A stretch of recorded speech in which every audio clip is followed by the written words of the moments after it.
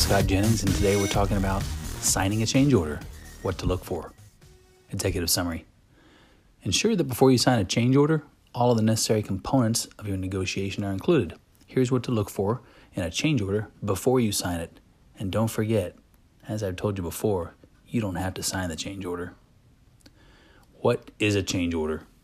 Well, it's a modification to your contract, so it is the contract. Also, know that it's called a change order because it's an order. It's not a request. It can be non-negotiable in that it must be performed by your company, regardless of whether or not you agree with it. When the contractor and the owner can't mutually agree upon the terms of the document and it's issued to the contractor, this is called a unilateral change order.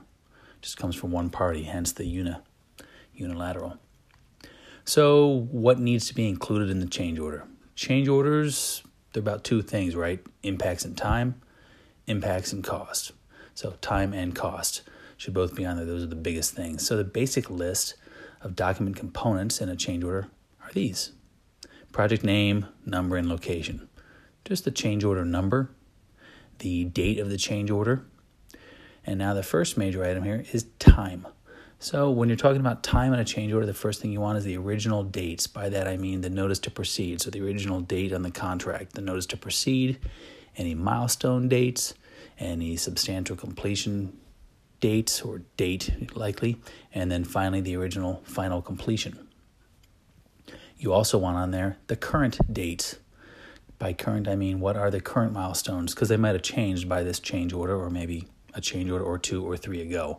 So current dates are the current milestones, the current substantial completion, and the current final completion.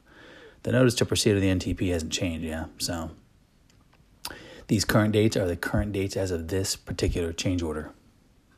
These dates, they're critical as they often determine when the liquidated damages may start.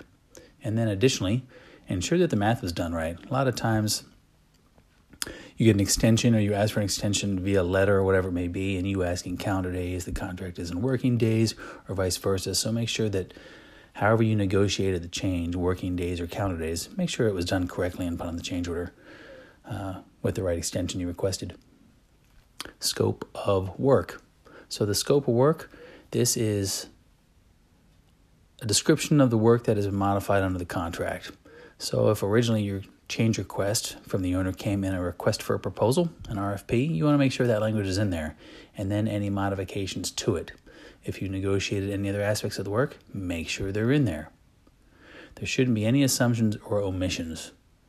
So often, depending on where you're at in your career, if you're 22, recent into the business, you haven't seen someone die on a job or someone get transferred out of a job, but it all happens.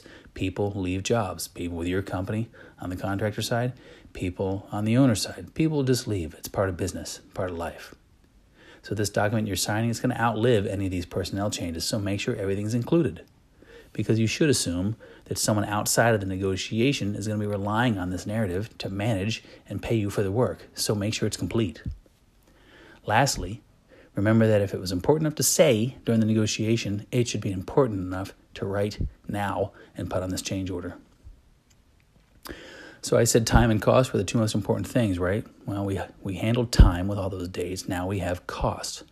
So on the cost section of the change order, the first thing you ought to have is a reconciliation. What was the original contract value? What are the changes to date? And what is now the new value of the contract? Make sure those numbers are on there. Obviously, you want the cost of the work. All the direct and indirect, probably field indirects is what I'm talking about here. So the direct cost of the work and the indirect cost of the work should be included. This is usually limited to the costs expended at the job site, so labor, material, equipment, and sub. It should include line items for management at the project level if your contract allows it. This is the big one, cost resulting from time effects. This is usually called extended performance. So when a contract's duration lengthens, there are additional costs associated with on-site personnel as well as your corporate office. These costs are usually ones which owners wish to ignore, but your contract may allow it. So you've got to push it in order to get it oftentimes.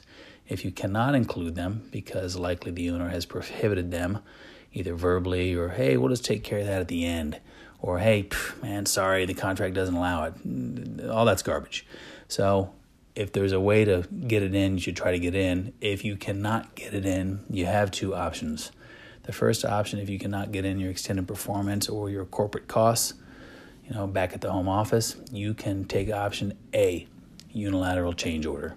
So a unilateral change order, as I mentioned before, is issued to you but not signed by you. The way a contractor handles this is you receive the change order and you read it. If it doesn't include what you want, if you cannot write with a pen and your hand on the face of it, then just return it with a transmittal, some formal means of returning it saying I won't sign it because it excludes extended performance or corporate office costs or whatever. Just formally send it back. That way it's on the record that you sent it back and you protested it. So that's option A, the unilateral change order. Send it back non-signed. They can still pay it. The second option, option B, is issue a parallel but separate letter. So this option is weak. However, some contractors do it with success.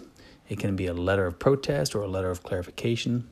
So in this situation, the contractor signs the document, signs the change order, and then concurrently issues a letter clarifying the terms of the change order. The letter attached says something to the effect of, please be advised that we executed change order number 6.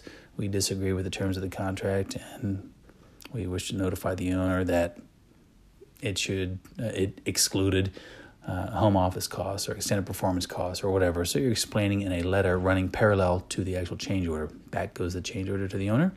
Back goes the letter to the owner.